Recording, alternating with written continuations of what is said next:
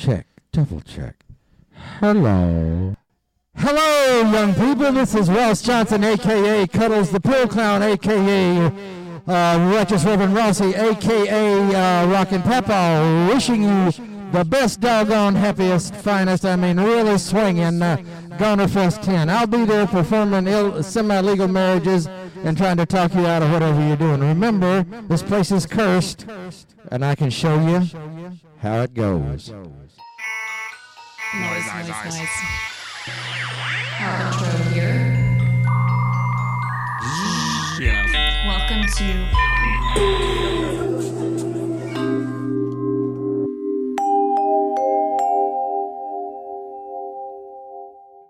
Back in Tennessee, I gotta play all my I'm Back in Tennessee songs. This was called Tennessee by Mr. Carl Perkins.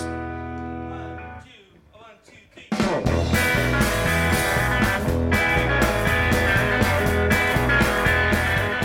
Welcome to Sonosphere, the podcast that explores the sounds all around us in art and music movements through history. We're your hosts. I'm Amy. And I'm Chris. Today we're talking with Zach Ives, co-founder and co-owner of Goner Records.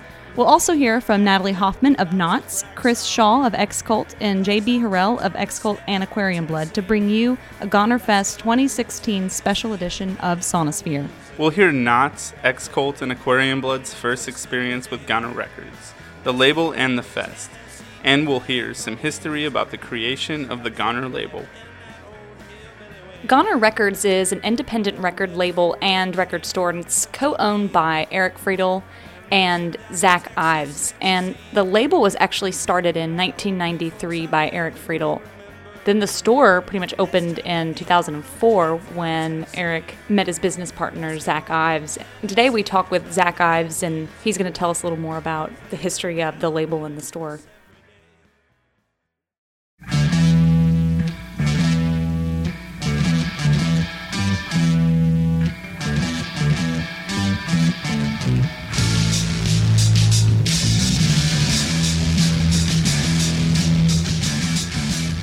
I'm Zach Ives. I am co-owner at Goner Records, the shop and label, and then we do a festival as well, all in Memphis, Tennessee.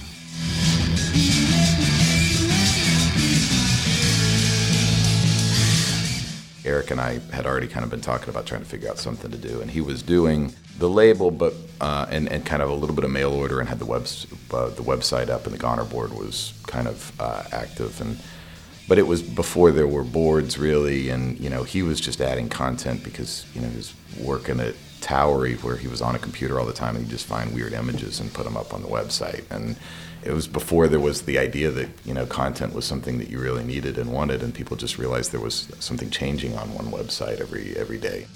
We spoke with J.B. Harrell from X-Cult and Aquarium Blood on his first experience with Goner Records. When Eric started putting out records in the 90s and seeing the Oblivions, and I worked with Jay when they started putting out his stuff when he was still fairly young, and then just watched it kind of grow from there. And then I used to shop at Legba, which is what Goner is now, when Greg Cartwright owned it, and then they took over, so then I could actually walk in and buy records from them there.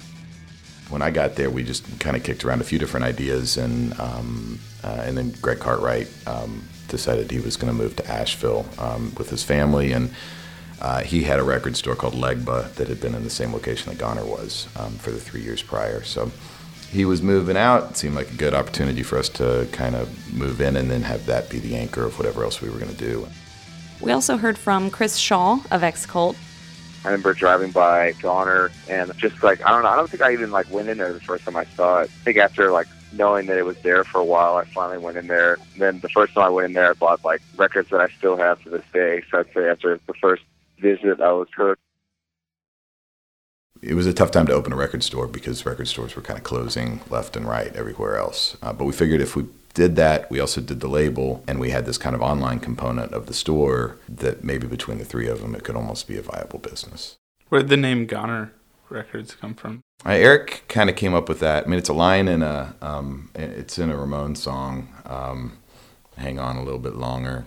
Hang on, you're a goner. And I think that's the one that I think about all the time. But, I mean, I kind of like the idea. It's just like somebody that's kind of out of step with everything else. He had already developed enough of a name. I mean, the records that he was putting out at that time were more records that nobody else would put out. He'd listen to something and be like, man, nobody's going to do this unless I do it.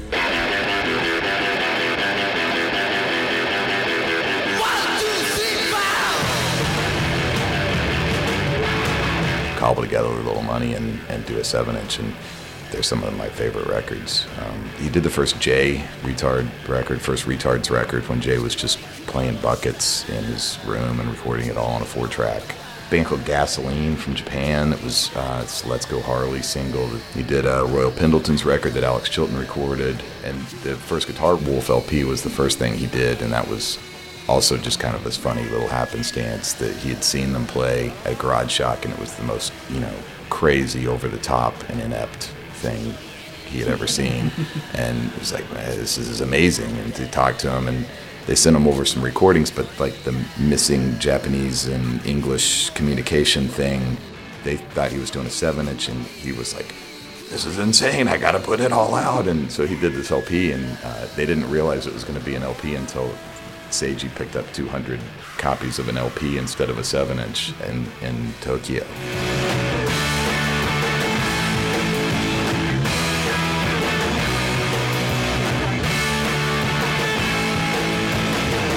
Eric was always pretty single-minded with what he wanted to do, and I think people gravitated towards that.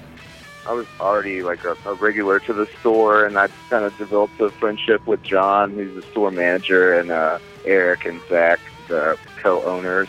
So by the time Vinyl Nation rolled around, I was just buying records from them like weekly. We were definitely buds. We used to hang up show flyers in their windows that no one would go to. I think community is super important to everything that we've done, but we almost have two communities. There's a Memphis community that we do shows at, and I can't tell you how many shows I went and saw where Eric had some Japanese band here and there were 6 people there to see it, but it, totally formulated how I looked at shows moving forward. But by that time, Jay had made his imprint, and Jeff Evans had made his imprint, and the Oblivions had made an imprint, and so there was already something kind of moving forward in Memphis in the era that we were moving in. And I think we've been able to see that kind of move forward in the 10 or 12 years that we've been doing, 12 or 13 years that we've been doing this. But I think starting out, it was a tight, close-knit group, but it was smaller, and we were more dependent on kind of this international niche group that was on our board and talking on a regular basis, where there were real personas and people talking about, idiotic stuff. And, I think that there was a real community there that was outside of Memphis, and then there was one inside of Memphis, but both of them were really important. Always wanting more!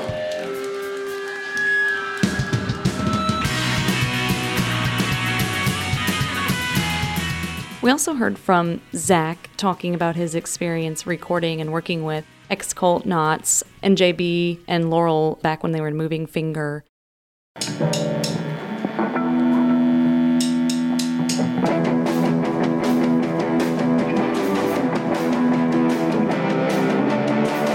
First time Moving Finger did shows, and I remember coming back into the shop, and I think Eric saw him first. He was like, Laurel was insane on drums, man. It was like, we just geeked out.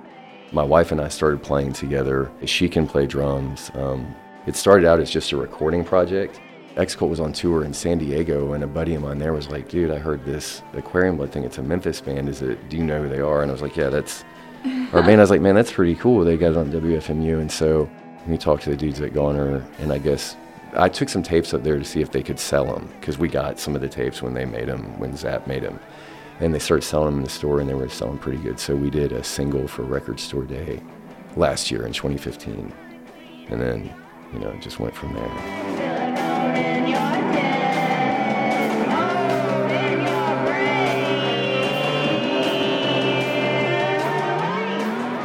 It's people that we know, but then they go in and they do this thing that you get real excited about. And it was really fun to try and figure out ways to get X-Cult, into a place where they could do what they wanted to do. They wanted to go and record with Ty in California, and figured out a way to get them out and do it. We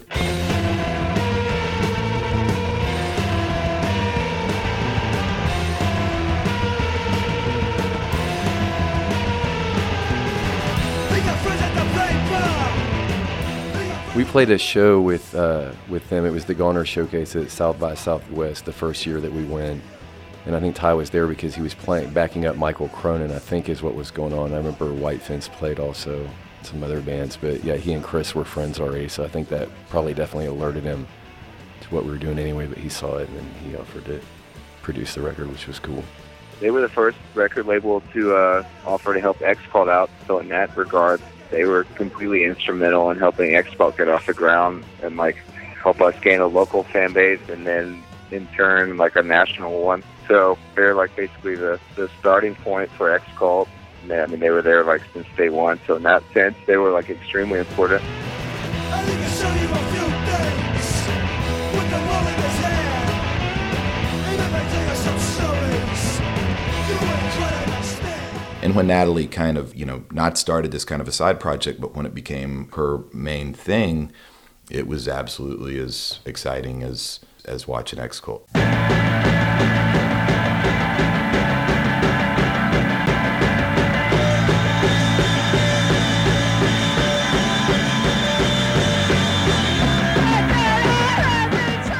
I love watching people like that grow, and when it's somebody that you're close with and friends with, it's that much better. It doesn't mean that I don't love talking about Ty or talking about Os Mutants or Eddie Current Suppression Ring or any of these bands from all over the place, but these are actual Memphis bands, and you've watched them kind of grow up, and to be able to be a flag bearer for talent here in Memphis is really great.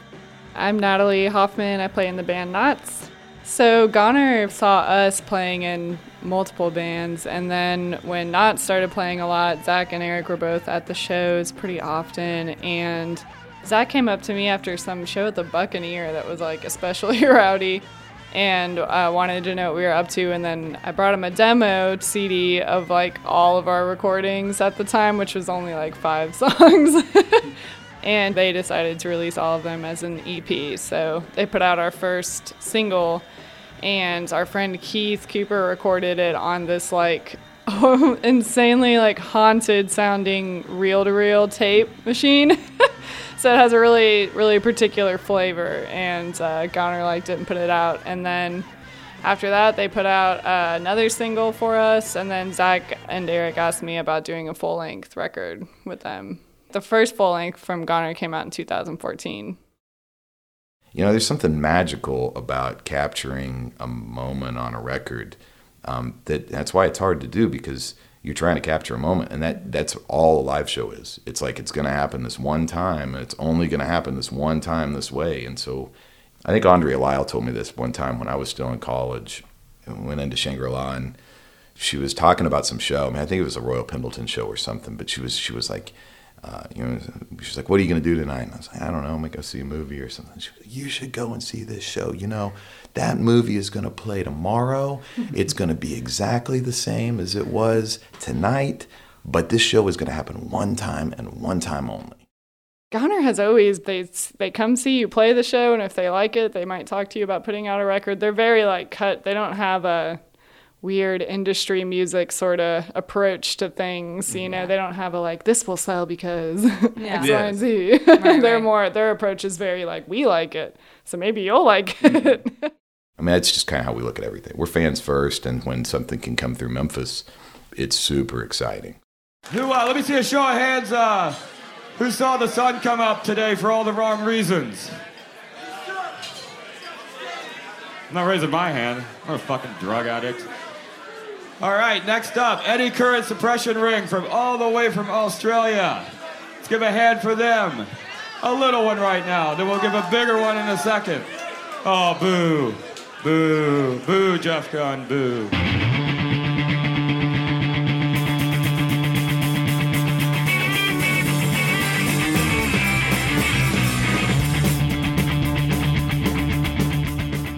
We're going to talk here again with Zach about the first Goner Fest in 2004 and how it all began. Yeah, well, we had just put out this record with King Kong and Barbecue Show, this record that was kind of a side project for two guys that we liked their other projects. And this record had kicked around we knew that these recordings were kind of kicking around, but nobody had picked them up. And we really loved them. It was this kind of stripped down 50s and 60s kind of sounding stuff.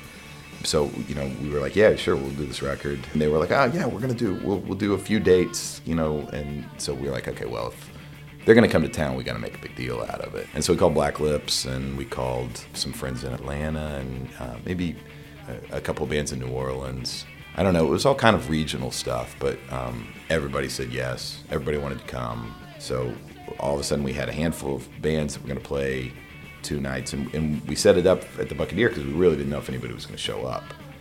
So the show was set, made a poster, thought we had everybody in and agreeing to come, but we still didn't know if anybody was going to come. We didn't sell advance tickets or anything. And then I think the day before we saw an Italian kind of record guy that, you know, presses these 300 pressing versions of singles with different covers that become instant collector's items. And that guy was walking down the street, and we're like, I guess people have come. Like, I came from Italy, I think, for this show. So,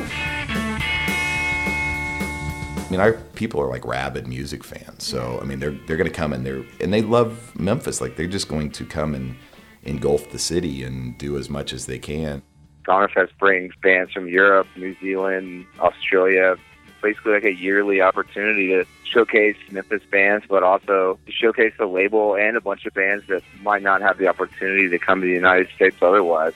I know that a lot of bands base their tours around the opportunity to play the festival. It's really cool that that goes down in Memphis. I mean, you know, people would travel anywhere to see that type of shit. So it's really cool that our city is able to host something like that and have a label that can bring bands from all the way places like New Zealand and Australia and shit like that. I mean, you know, bands like that wouldn't cross the fucking globe to play something that wasn't legit. Thanks, audience. Thanks, crowd. And, I mean, as a Memphian, as a local person, I mean, you can't ask for anything better in terms of like an underground festival. I mean, all that shit's going down right in your backyard. All these venues are like within a couple miles of each other, so it's rad. Yeah, I think that I agree with Chris. It works 2 ways, kind of. It gives local people an opportunity to see bands that are from around the world, but in one spot in their backyard. But it also gives local bands a chance to play for an international crowd that they otherwise wouldn't get to without touring to all those places. So it's pretty awesome in that respect. Is there anyone in the audience who's not in a band? 3 people. Got a lover in my Chevy van.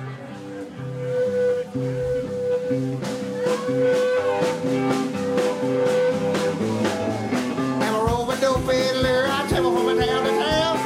Whenever I meet with a bag of booze, I lay my money down. And it's still like a marathon. It's just a marathon, even trying to be responsible. Like, you know, I don't know. I still remember like the first Gonerfest that we did.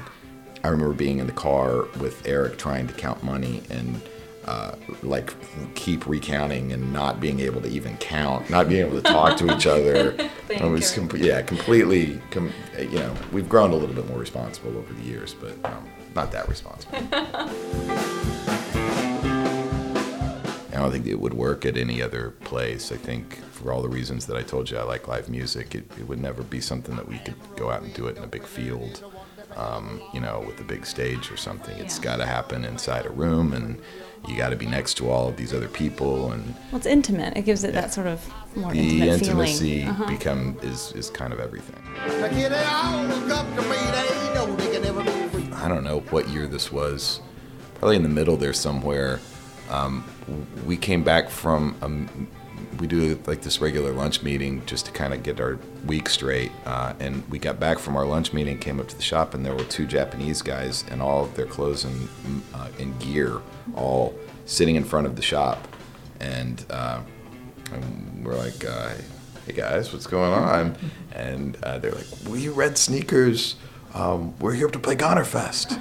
And we were like, wow, I wish you would let us know. I mean, I'm glad you guys came this far. And, you know, but we didn't have any slots. They were super sweet kids, crazy, you know, 2-piece. Mm-hmm. They wound up picking up shows all the way through the week, like just jumping on bills with different people and playing all over Midtown. And, I mean, became like friendly with like lots of people. And then And then the day of, like Saturday, at the Buccaneer, we got a call, and I think it was Jay. I think Jay canceled his set. I may be wrong, but I think it was Jay, and he had a slot. He was supposed to be playing, and was sick, couldn't come. Just a little typical Jay. That didn't surprise Eric or I all that much, but it was the perfect time to be able to do that because we had this Japanese band that had actually come in, and it was complete kismet. And we got in touch with the guys, and they came and played, and they were like the belle of the ball. Everybody was going nuts about this Japanese band that completely, slotted in and played. Hey, everybody. Has everybody been enjoying Goner Fest so far? Because these ladies are about to take it to the next level. All the way from Boston, and their first show in a long time, Mr. Airplane Man.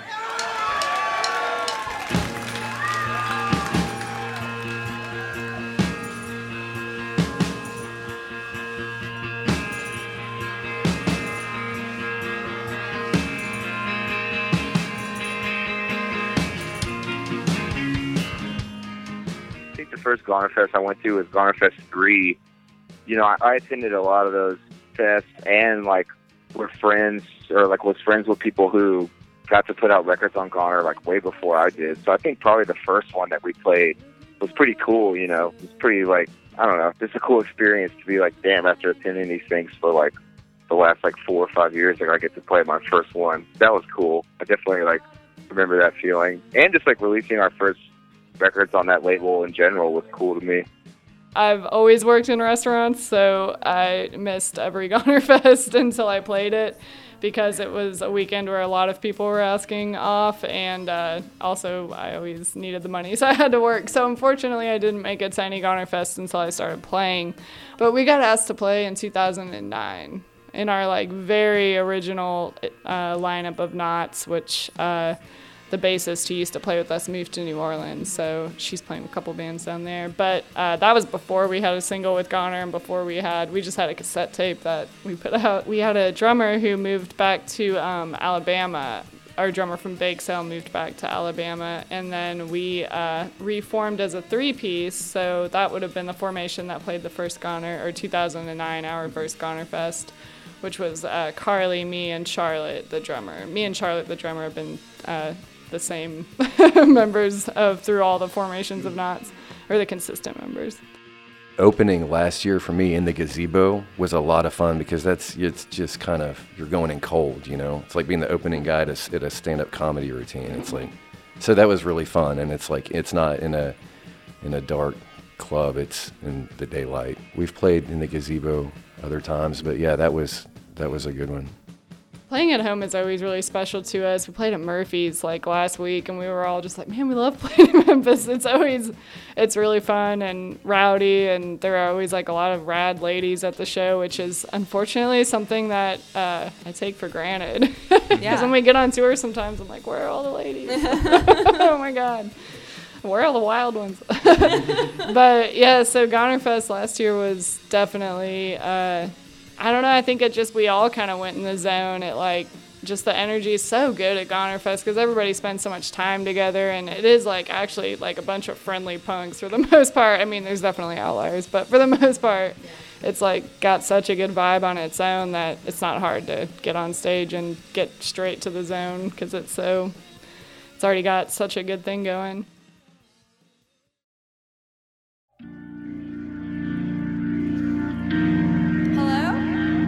Anybody there?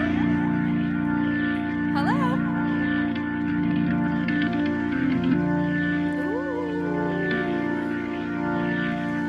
Ooh. Walking through the jungle with a gun in my hand on my knees. What do you want to tell us about this year's fest? I don't know. There's a lot of things I'm excited about. This band Power that's coming over from Australia. It's everybody was talking about them when I was in Australia a couple of weeks ago. People are real excited about them. I saw Chook Race, and I like both of those records. It's real jangly, and Flying Nunny, and our buddies Bill and Lisa that run a label called Trouble in Mind in Chicago put that record out over here. And I'm excited to see Fred and Tootie and see how the two-piece is going to work. I think it's going to be awesome. Everything they've ever done is great. It's fun to have legends here. The Reigning Sound original lineup's going to be amazing. And then, there's some other Memphis bands that we're doing this.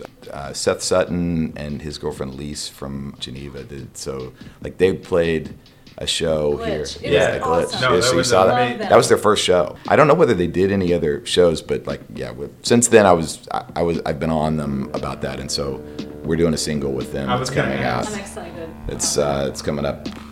I think it may be ready for Goner Fest, but they're going to be great, and it's going to be fun to have people see them.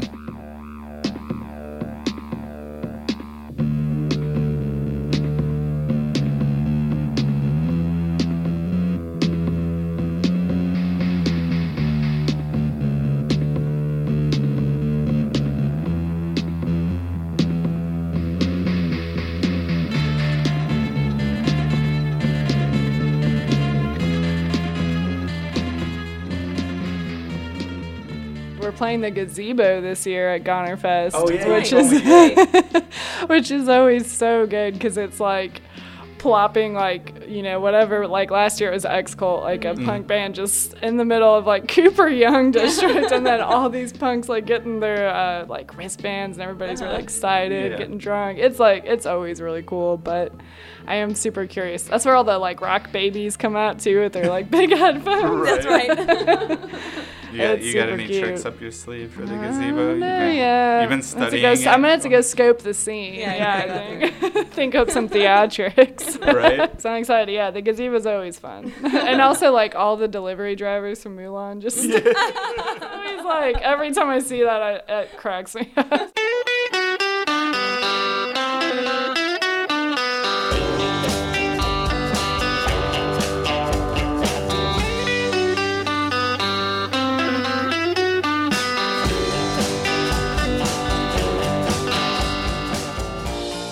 In the shop, in the 12 or 13 years that we've seen, there's been a change in our customer base, and it is not as much international or national. It's still an important part of it, but we have more people coming in to the store in Memphis buying records, and they're not just buying, Grateful Dead and Neil Young and Led Zeppelin records. Not that there's anything wrong with that, but yeah, it's not like they're just coming in and buying used rock LPs. It's kids coming in interested in this, new thing that they just heard from Australia, or that got into tie-in or interested in more stuff, or just know about Goner because their older brother used to buy Barbara's records, or went and saw Magic Kids sometime, or had heard about the Lost Sounds. So it's really nice to see a growth in names of our artists, and see Ty Segall go from a guy that, John Dwyer and the OCs were just trying to get on the fest at one point, and we didn't have room for him, so we just tagged along in their van and came and hung out. But that was when we met him and listened to the songs that were going to wind up being Lemons, and we wound up doing those records. And then to watch him on late night TV shows, and it was the beginning of a great relationship. And what we've done is what we've done with the rest of the stuff. We are conservative in our approach. We take each project and try and do the best we can with it. We look at those things as partnerships, and this is kind of a partnership with both the people of Memphis and the bands that we bring in. We're not going to stretch ourselves too thin. We're not going to put too much of a marketing budget out there. We're going to try and let the work that we do and word of mouth and the natural people go back and talk about it and have a good time. A lot more bands have formed and started playing shows in the last few years, and a lot more people are starting to come out to shows. The attendance is on the upswing, and I think there's more people interested in starting weird projects over the past few years than there has been. You turn around, you say we're through, then I say Both a blessing and a curse about doing something in Memphis is we are in a bubble a little bit here. There is no, we're not going to have big people coming down and taking a look at what we're doing. And on the plus side of that, it really gives us the ability to do whatever we want. And you don't have to worry about the grind of the industry, or looking over your shoulder, or trying to keep up with the Joneses. You can kind of stay true to your vision and be authentic and do things your way. I love everything that came out of Memphis, and I love the fact that we are here, and because I think that one great thing about Memphis is we haven't built back over all of our past, and I think that you can still feel it and see it walking down streets in Midtown and downtown.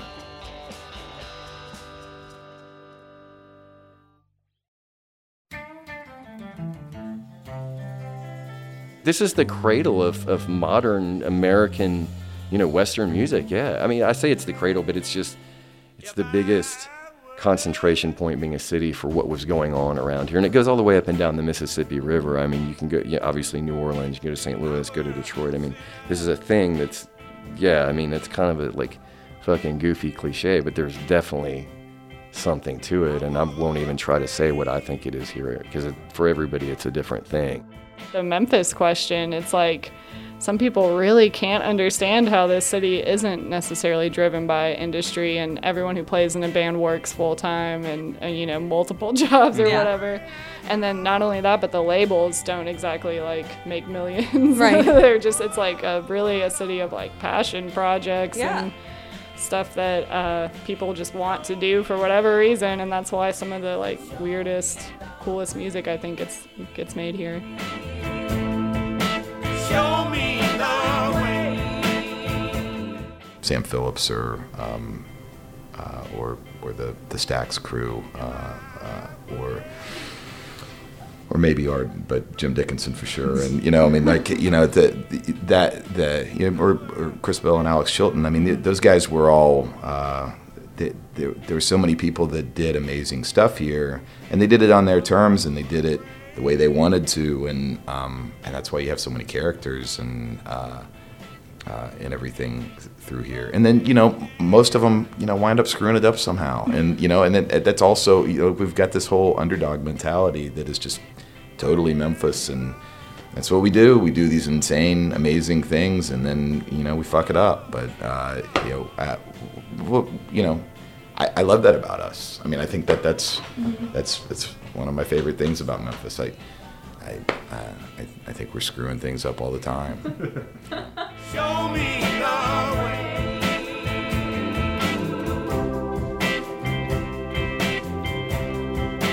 If I were. Check out the playlist accompanying this episode featuring bands from Gonerfest at Press Play on SonospherePodcast.com. Subscribe on iTunes and follow on Facebook and Twitter. This has been an independent production of Sonosphere, produced by Amy S. and Chris Williams, and engineered by Benfis, with a special thanks to Zach Ives, Natalie Hoffman, Chris Shaw, J.B. Harrell, and Madison Farmer. Thanks for listening.